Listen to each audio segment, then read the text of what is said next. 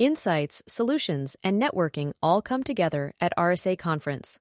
Join a global cybersecurity community at rsaconference.com/ITSP Mag 24.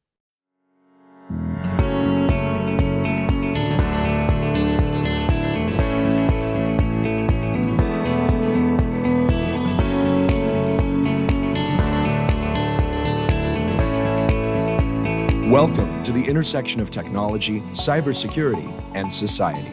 Welcome to ITSP Magazine. Every company has a story to tell, from the small startup to the large enterprise, and everything in between. This is one of them. Knowledge is power, now more than ever.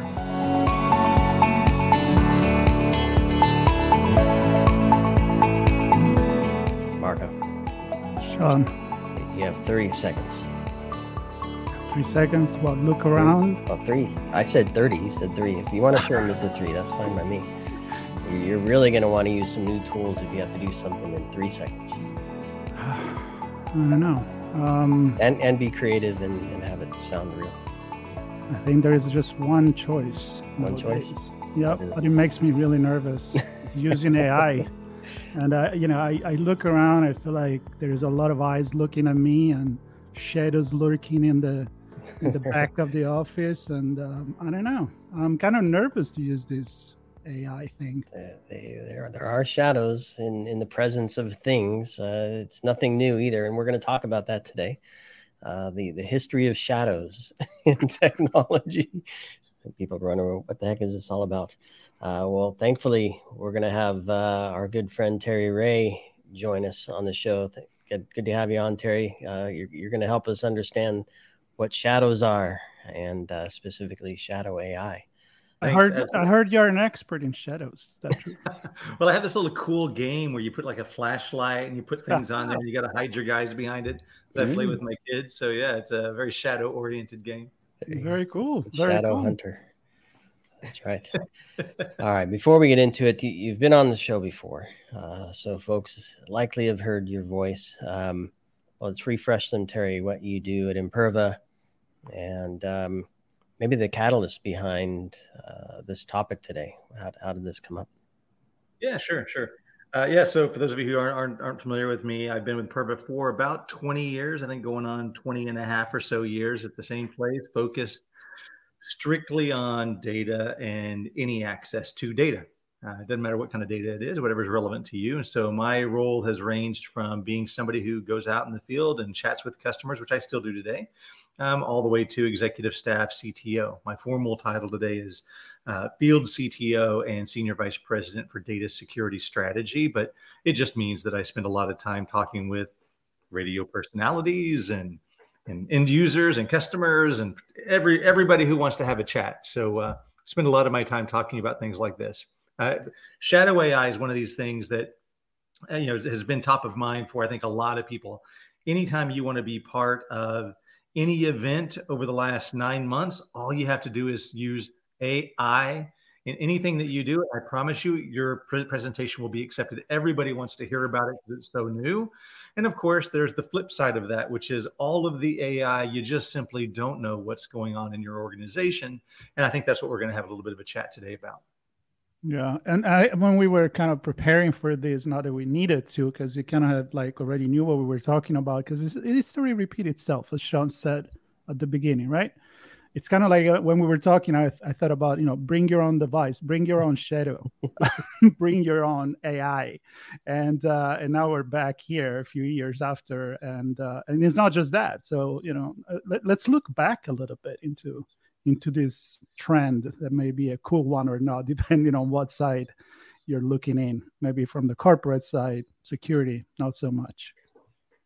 Yeah, if I look back at what I was talking about a year ago, I was talking about shadow APIs. API security is super hot right now. So many organizations have a gap around APIs. Not what we're talking about today, but 2 of the 3 letters are still there, right? So, so the reality is it hasn't changed a lot. It's just what you're really trying to protect here. And I think that's the big case. If you rewind a couple of years ago, we were talking about shadow data, shadow databases, there's always this, I've got something new and this is what the organization wants to use the way they want to use it. And then there's this other stuff that either I want to use or makes my job easier or benefits me in some other way or the organization. And if I use it, maybe I don't have to tell everybody because I don't think it's a risk. I don't think it's a big deal. I just do this to make my job. I'm benefiting the company. And introducing some element of risk that wasn't there previously and now has been introduced in the organization. Because let's face it, most organizational employees, contractors, and partners are not security focused first. They're functional focused. They're efficiency focused. They're help me do my job. Wow, that's easy focused. And so I think organizations are starting to wake up to all of these shadows that exist in their organization. And I promise you there'll be one after API. I don't know what it'll be yet, but it's the flavor of the day for sure. I know, but I'm not going to tell you, Terry. I'm going to keep that a secret for the next one. Okay, thanks, Don.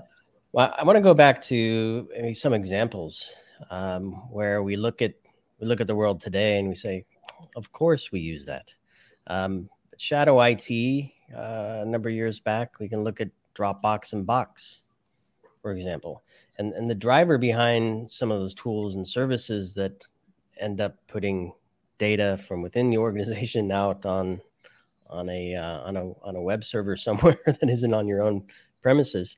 The need for those was driven by business, right? Users needed to share data with each other and with their partners and with their customers and with their prospects. And sometimes those files were too large to send through email. So existing systems couldn't cope with the new information being created and developed and shared. How does that relate to what we're talking about here in terms of AI? Are we seeing similar drivers? Are current systems not capable, or is it really just that it's the shiny new thing and everybody wants to play? I think across the board, the answer is probably yes. I think, but the examples that I've seen have been around efficiency, making my job easier, or saving the company money in some cases. Take the example of, there was an article on it about a marketing department. The marketing department had presentations that they traditionally had to outsource to third parties to translate or even transcribe and translate those presentations into other languages, or just transcribe it down to some format. To do that, I need to put that presentation and all of its content into somebody else's environment and have them go do that work and pay them. Now with AI, you may have to pay a service fee for the AI, but you don't need to pay the transaction fee or have them go do this process piece. Just give them all the data. And without realizing it, all of a sudden you have a marketing department who feels like they've done a great thing. I've saved potentially thousands of dollars of all this transcribing fees and translation fees, and now I've got exactly what I need. But now I've also taken what may very well have been a very private or maybe internal or maybe an investor or pre-investor presentation out, translated it, but now it's out available for anybody who's going to be able to have access to it. So I've now put my entire organization and exposed them to risk.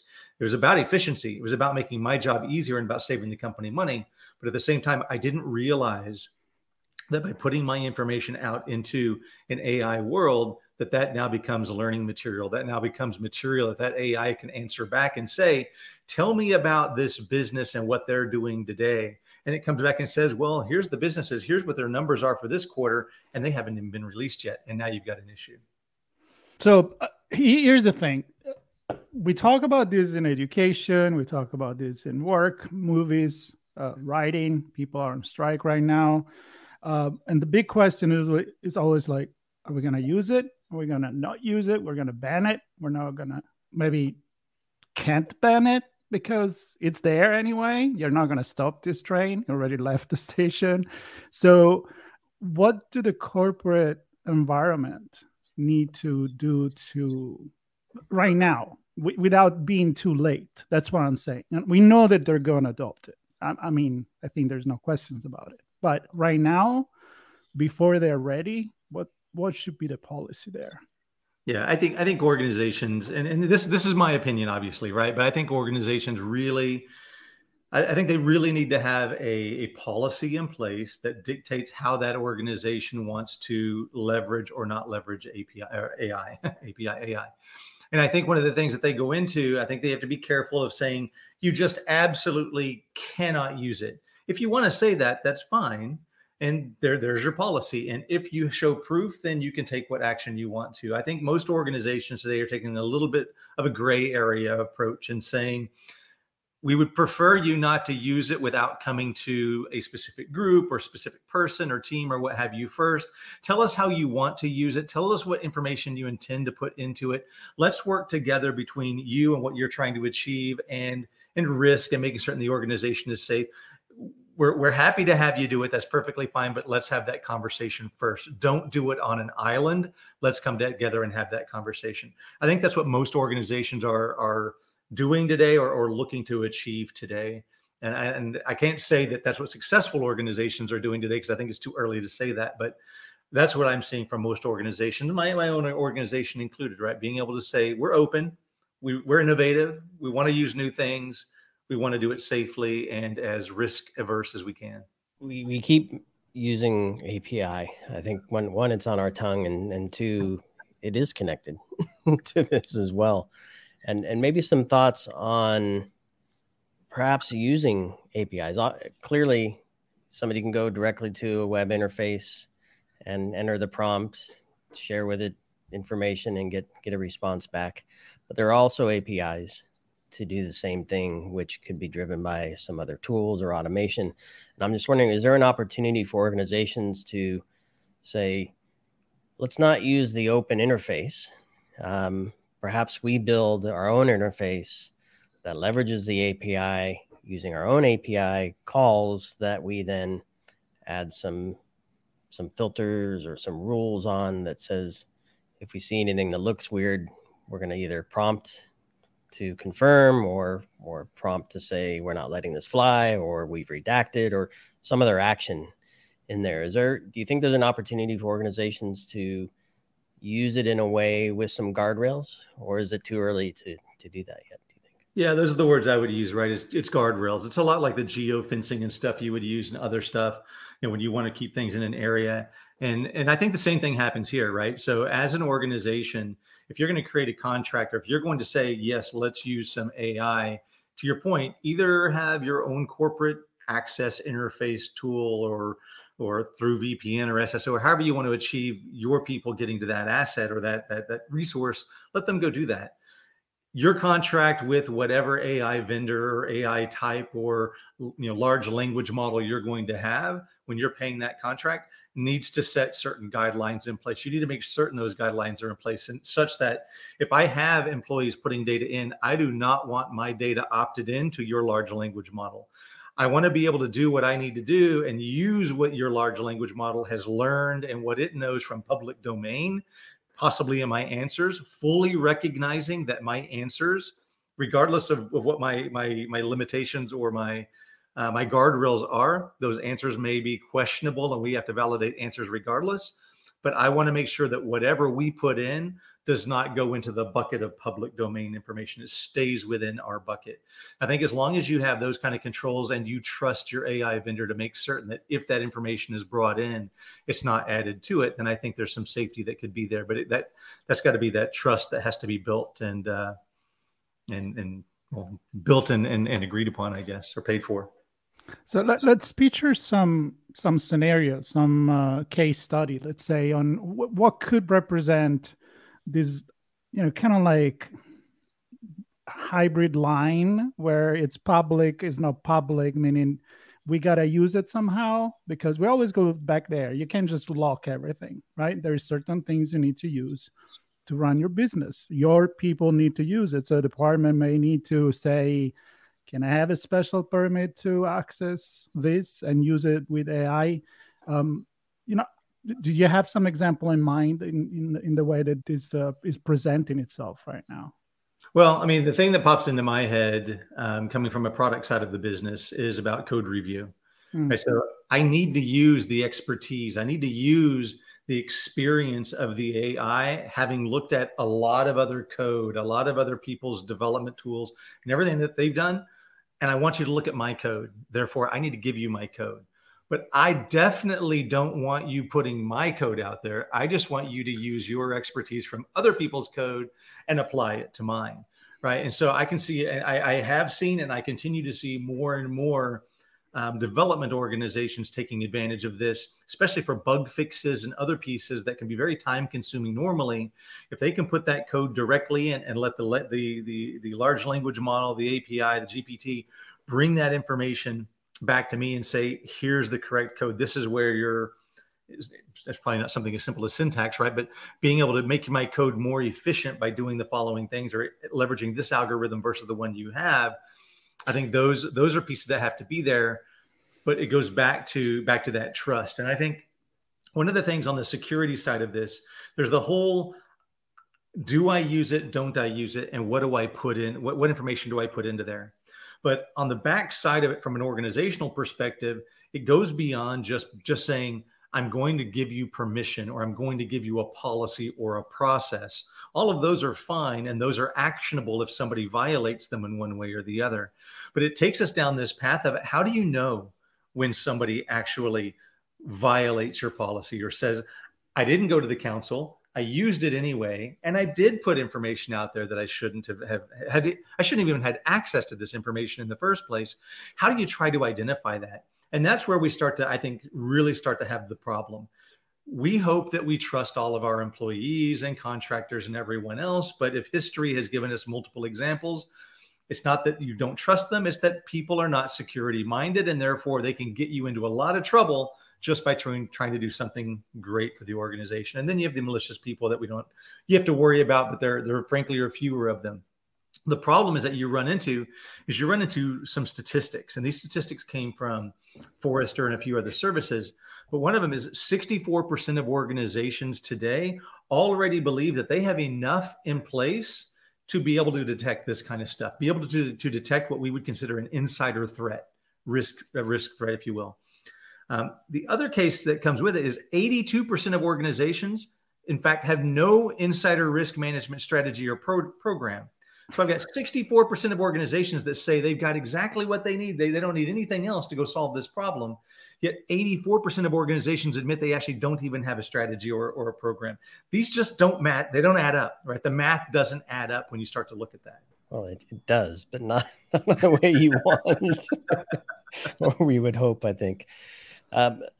Let's talk about, and this may be a little philosophical, because you mentioned there is the option to use the shared data and not contribute to it, and then you also touched on the point that you have to validate the response or the answer that you get back. And all I'm thinking here is garbage in, garbage out. If we have a common denominator that everybody's using and not contributing to, we end up with this world where everything looks the same. Is my philosophical view on technology in general. Everything looks the same. We end up in a world where everything comes and goes like everything else, and good or bad. So I think, to Marco's point earlier, you need to leverage technology if you're going to get ahead. Those that don't are going to fall behind. But if the technology hits a plateau, everybody who's advancing hits that plateau with the technology, and we end up not moving forward. So I don't know, back to the business context and the use cases you're experiencing, do you find organizations trying to figure out a way to leverage and advance, but recognize that it might have some of these limitations, not just errors in the response, but limits in what they can do with it? Well, you and we, the three of us, were talking about travel earlier, and you mentioned it's pretty good about being able to say, go to point A, B, C, D, and E, go look at these things. But the first question you ask is, which is the best route? Which is the best hotel? Which is the best one? Well, that's an opinion, right? That's maybe being creative, and it may change day to day, and that's based on each individual's rating, whatever, right? I think the same thing applies here to business, right? When you're thinking, okay, well, I want you to compare my web application firewall or my data security to my competitor's data security program. And then I want you to tell me what we could do to be better. What feature am I missing that we need to create to improve security, not just for my customer, but over my competitor. I don't think AI is remotely ready for that yet. They're not there yet. I think that's now, maybe AI creators would disagree, but from what I've seen, that's not where it's at. I think it would come back, and as you guys noted, if you say, tell me the best path on this trip, it's going to come back and say, can't do that. I think it's going to come back and say, I don't have the level of context or even intelligence, I think, to be able to say, here's what you're missing in that environment. If what is missing is something nobody's ever thought about before. It's only missing if somebody else has already done it and you simply don't have it. And that's fine. That's a comparison. That's different.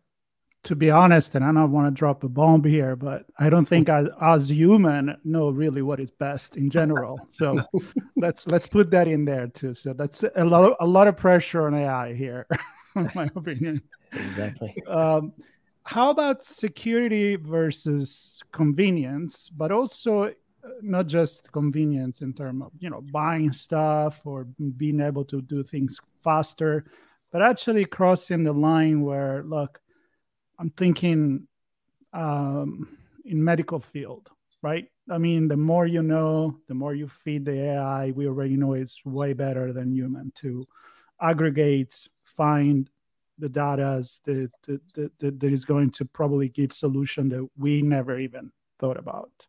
So again, what is best?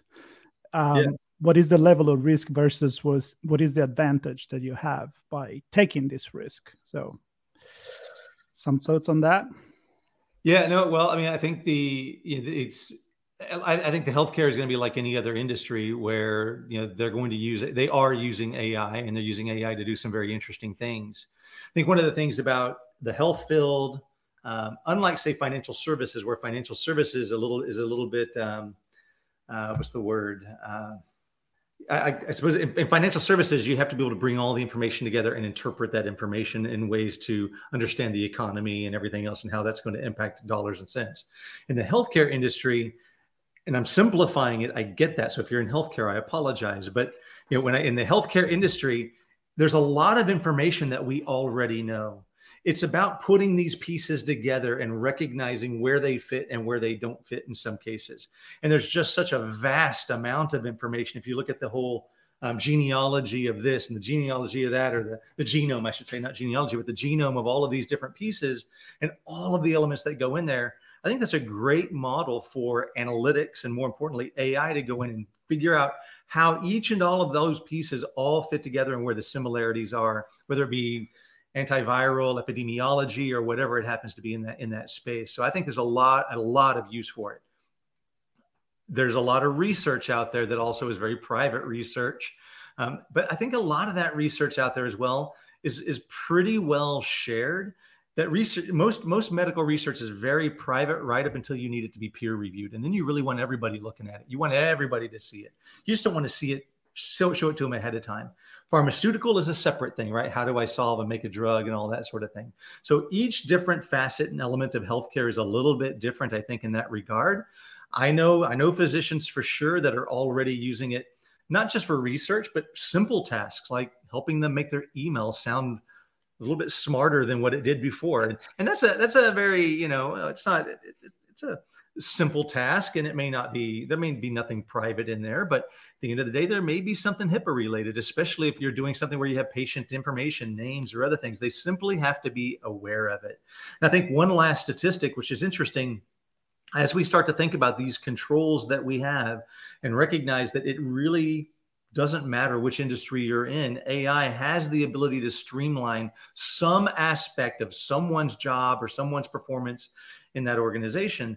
Statistic is 55% of insiders have created ways to circumvent data protection.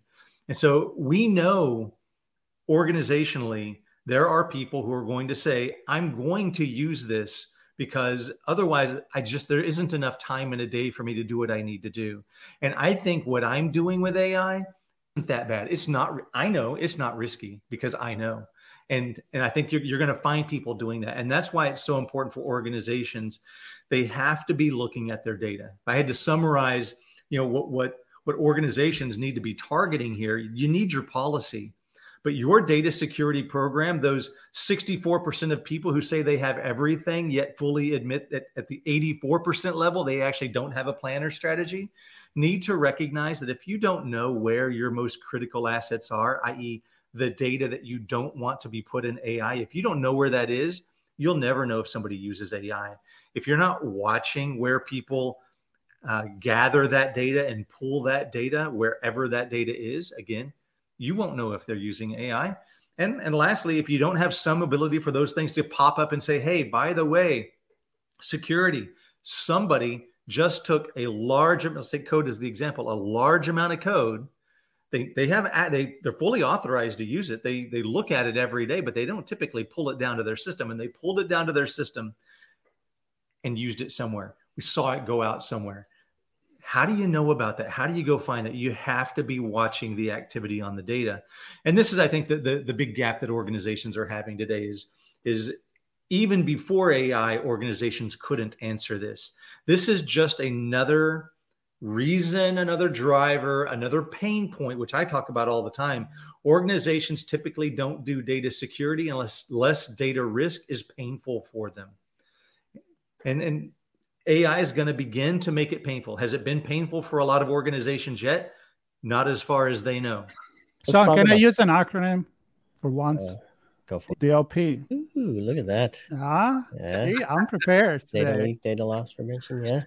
Data leak prevention. Let's talk about that. Well, and maybe, I don't know if, I certainly don't want to expose any names or scenarios that would put any particular company at risk, but some of the conversations you have, Terry, where the executives realize they need to take a stand on data protection. What are some of the drivers for that? I mean, you mentioned HIPAA in the healthcare space. If they recognize they're going to get a huge fine, that might be a driver. If something pops up where IP is exposed and they found out about that, that might be a driver. What are the conversations like with some of the companies you're talking to, where they say, all right, enough is enough. We need to do something. Help us kind of get a handle on this. Where do you take them? So it's interesting. This gets right down to the core of every industry's data security problem. It gets down to the core of, why do we still see organizations that we think are spending tens of millions of dollars in security? Why do we still see them lose data? It just doesn't make sense. Why do we see organizations that we trust with our private data, that are multi-$100 billion companies, still lose data? Why do we do that? We do that because there are really two primary reasons why an organization says, I need to do something different in data security than I'm doing today.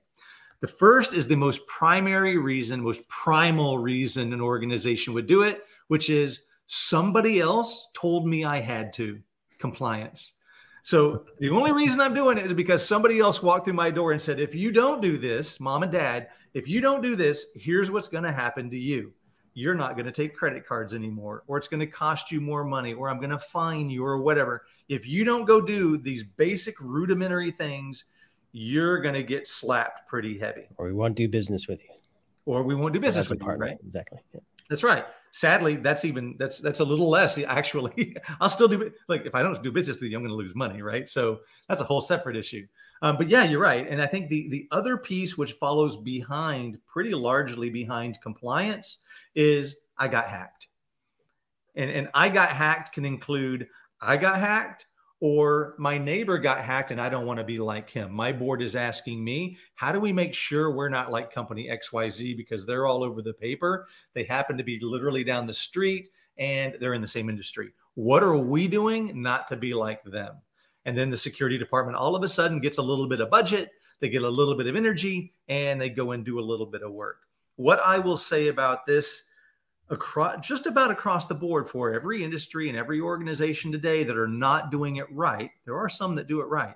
The ones that don't do it right, what they do is they say, compliance, what do I need to protect to be compliant? Is it credit cards? Okay, well, I have 2 credit card servers. I'm simplifying this. 2 credit card servers that have house credit cards. Out of the 1,000 of databases that I have, And so I'm going to put my controls where? On the 2 servers where I have credit cards, and everywhere else doesn't really matter, because at least the guy who walked through the door, the lady who walked through the door who said you have to go do it, they're going to be happy, because they're not going to look at the other 998. They're looking at those 2. From a security perspective, they're going to say, what kind of data did they lose next door? They lost, names, addresses, and phone numbers. What are we doing about names, addresses, and phone numbers? Let's go protect where we think or we know we have names, addresses, and phone numbers. Point is they're very, very siloed in terms of where they apply their controls.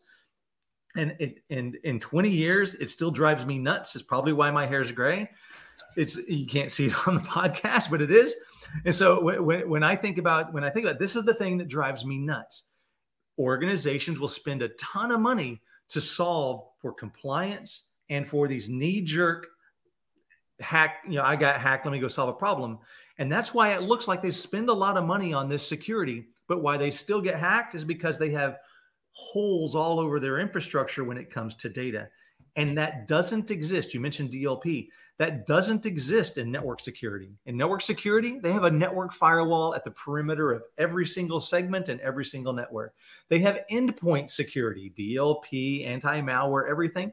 Why would you put it on 5 laptops and not the other 10,000 laptops? You put it everywhere. You put it on everything.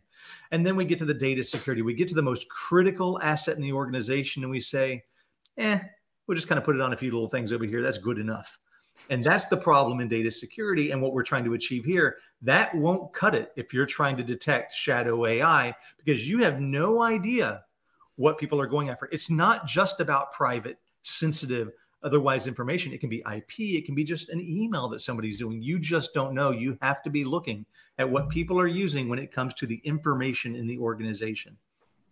Which, by the way, has access via APIs and tons of no-code app builders out there, where pretty much anybody can build their own app, tapping into your data sources and the AI to do their own.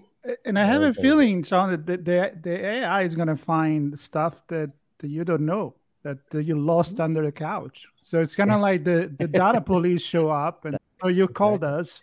What did they steal? And you're like, I don't know. I know that the thieves were here, but I have no idea what they took. That's the worst answer of all. I'm missing my half penny.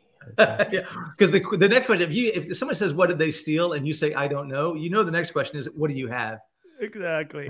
I have 1 billion records. Then if you can't tell me it was 1, 2, or 5, then we assume it's 1 billion. And that becomes a very expensive fine. And in fact, it takes me, I know we got to go here, but it takes me to, there used to be these databases out there where you could see breaches, and you still can in some cases here, and the number of records. You will almost always see a beautiful round number on the breaches. It wasn't 1,555,226 records. It was 2 million records. Why? Because they honestly don't know.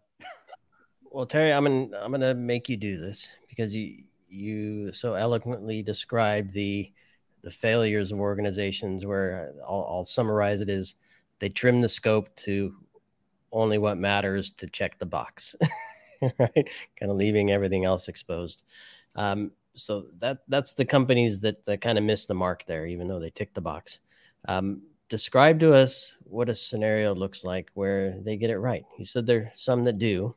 I presume some of the work that you offer to help them get it right is how they actually do that. So describe those scenarios and how Imperva and what you do helps them protect data and all paths to it.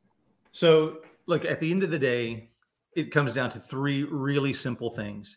It's not hard anymore. I get it, 20 years ago, data security should and accurately should have been perceived as pretty difficult. Data security today is really very simple. All you need to do is leverage automation. Automation exists in our organization. Yes, Imperva certainly offers these solutions. There are certainly others out there if you don't want best of breed, but that's okay. When we come to Imperva, from an Imperva perspective, at the end of the day, it's 3 simple things. Know where your data is. That's called classification and discovery. It's automated. So our system, anybody's system, is going to scan through your system and say, you've got credit cards here. I know you knew you had credit cards there, but did you know you had credit cards in these other 25 places and in dev and in test as well? Did you know that? Great. Well, a credit card in dev and test, by the way, spins just as well as a credit card from production. They're the same credit card number, by the way. So same scope, same security. Know where your assets are, and data is an asset. Secondly, everywhere where you have those types of sensitive information, certainly you need to monitor. Yes, absolutely you need to monitor that. But because of you, or even Imperva or someone else says that is defined as sensitive information by a government or by a regulatory entity, does not mean it's the only information you need to be monitoring. And I'll tell you a story about it in just a second. There's a lot of other information you have to think about and decide what else you need to monitor. And if you don't want to think about it, that's okay. Have a technology like Imperva that can scale to just simply say, monitor all access to all of my data. I don't want to decide. Just look at all access to it and tell me the last third thing. Tell me when somebody is using that data in a way that their peers are not using it, in a way that the APIs are not using it, or in a way that they don't normally use it. And let me give you an example. So not necessarily super recent, but over time, and I'm obfuscating the organization and the country and all that. But consider this. It's not considered private data when you think about the prison sentence of a prisoner. He's, okay, somebody got sentenced to 20 years in prison. And now somebody says, what if I were to pay a DBA to decrease that sentence 1 year, 2 years? What would somebody pay to have their sentence decreased by a year or two? That is in a database, by the way. That is stored in a database. And if you've got 10,000 or 100,000 inmates, is one person going to really pay too much attention to a year that doesn't matter 18 years from now or 15 years from now? Are they going to really pay attention? Maybe they will. Maybe they won't. Will somebody pay for it? I will tell you, without question, somebody will pay a DBA to make those changes. And if you're not looking at something that was perceived as not really sensitive, a year. How many years is this person? It's not even personally identifiable in any way. But by changing it, somebody was able to monetize that to change it. And this goes back to even phone cards years ago. Remember, you had your cell phone and you had a plan that was 300 minutes for a month. Well, we had people in the phone companies that if you paid them a little bit of money or their buddies, they would just unlimit your phone number. I'll give you another 500 minutes for $5. Right? And so it's all that kind of stuff, things the organization doesn't perceive as sensitive information, but the organization's losing money, or people are getting out of prison years early or way earlier than what they would have expected otherwise. It's hard I think it's hard for a security organization to wrap their heads around, well, what should they protect and what shouldn't they protect? My opinion, best practice, you can classify your data all day long. It is useful to know what's regulated and what's not. But at the end of the day, you have to put your controls around it all, because you're not going to predict what in fact is important to not only you and your organization, but actually monetizable to anybody else in the organization or anybody outside the organization. So it's better, and the successful organizations just say, I'm going to look at all of it and I'm going to dump it all into analytics and let analytics weed it out and say, just tell me when somebody's doing something weird. Nobody changes those years. Those years pretty much stay the same unless it goes through a specific federal law enforcement API. And when it goes through that API, then it's approved because they're on parole or they've done something or otherwise. But just a direct database user admin changing a year, that doesn't happen. Nobody does that. That should be easy to see. And in fact, it is easy to see if you're looking. And I would imagine, pick your favorite data source. You talked about code earlier. I'm sure there could be some really interesting use cases there where the code acts a certain way when it's presented to a certain interface or device or person or identity or or whatever. I'm thinking of shopping examples. I'm thinking of, I guess, if somebody wants to be malicious, the use of AI to determine and perhaps even change the way things work within the organization, which ways could benefit them the most? The opportunities are endless, right? You mentioned guardrails earlier, right? Yeah. So all of these tools that we've talked about today, your chat GPTs and GPT-4s and all that kind of stuff, they all, as we all know, they have guardrails already in place, right? To not give you certain kinds of information that it certainly has access to. And so you have fraud GPT and you've got some other GPTs that exist on the dark web as well, right? And those guardrails are off. So you can ask those whatever you want to, and it can get pretty hairy in terms of the response that you can get back. Now, a lot of those tools as well, and the interfaces to them, full caveat, have their own malware and everything associated with it. So you have to be very, very careful about how you do it. I don't recommend anybody going there and doing that. All I'm saying is the information for AI, if it has access to it, can be very damaging, I think, in a lot of ways, right? I could ask AI, give me the list of websites that might be susceptible to cross-site scripting or cross-site request forgery, or have this very specific set of code in their API. And it can go back and, frankly, you can do what used to be called, I guess it's still called Google dorking, right? I could go into Google and I could do a Google dork and I could type within Google exactly what I'm looking for and it will go pull it up. There's no reason AI can't do that on steroids and go tell you exactly where the vulnerabilities exist. And then you can target exactly what you want to target in the way you want to target it. Yep. Yeah. Looking at Shodan information that comes to mind. I think it's a super serious topic. We've had a few jokes here and there, but I think the point remains that the technology exists. People will use it. Companies likely need to embrace it to stay ahead. It might introduce hallucinations in data and limitations that they need to be aware of. The bottom line is awareness, and kind of to your point on some of the stats, that to me, that's an equation of being unaware, ill-informed. So being informed and aware of what could happen and how it could happen, and understand that some guardrails need to be put in place regardless of the level of how you embrace it, is critical. And I think this isn't a call to be afraid of your own shadow, right? It's a call to recognize you have a shadow, know what it looks like in different shades of light from different perspectives, and the fact that others can see your shadow. You have to know that.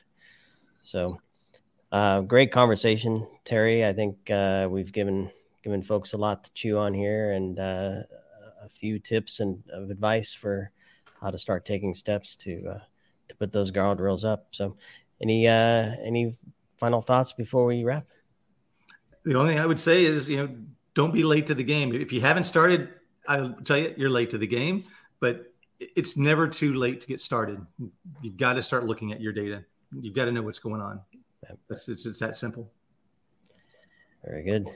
And speaking of data, we'll include some notes or links, I should say, in the show notes for resources that Terry and the Imperva team think might be useful for those who want to have that visibility into what and where and how their data is being accessed, and help put those guardrails in place. So thanks, Terry, for a great convo. Thanks, Marco, for shadowing me on this one, or me shadowing you, whatever. And thanks, everybody, for listening to this brand story here on ITSP Magazine. Thanks, y'all. Bye, everybody. We hope you enjoyed this conversation. If you learned something new and the story made you think, then share itspmagazine.com with your friends, family, and colleagues. We hope you will come back for more stories and follow us on our journey. You can always find us at the intersection of technology, cybersecurity, and society.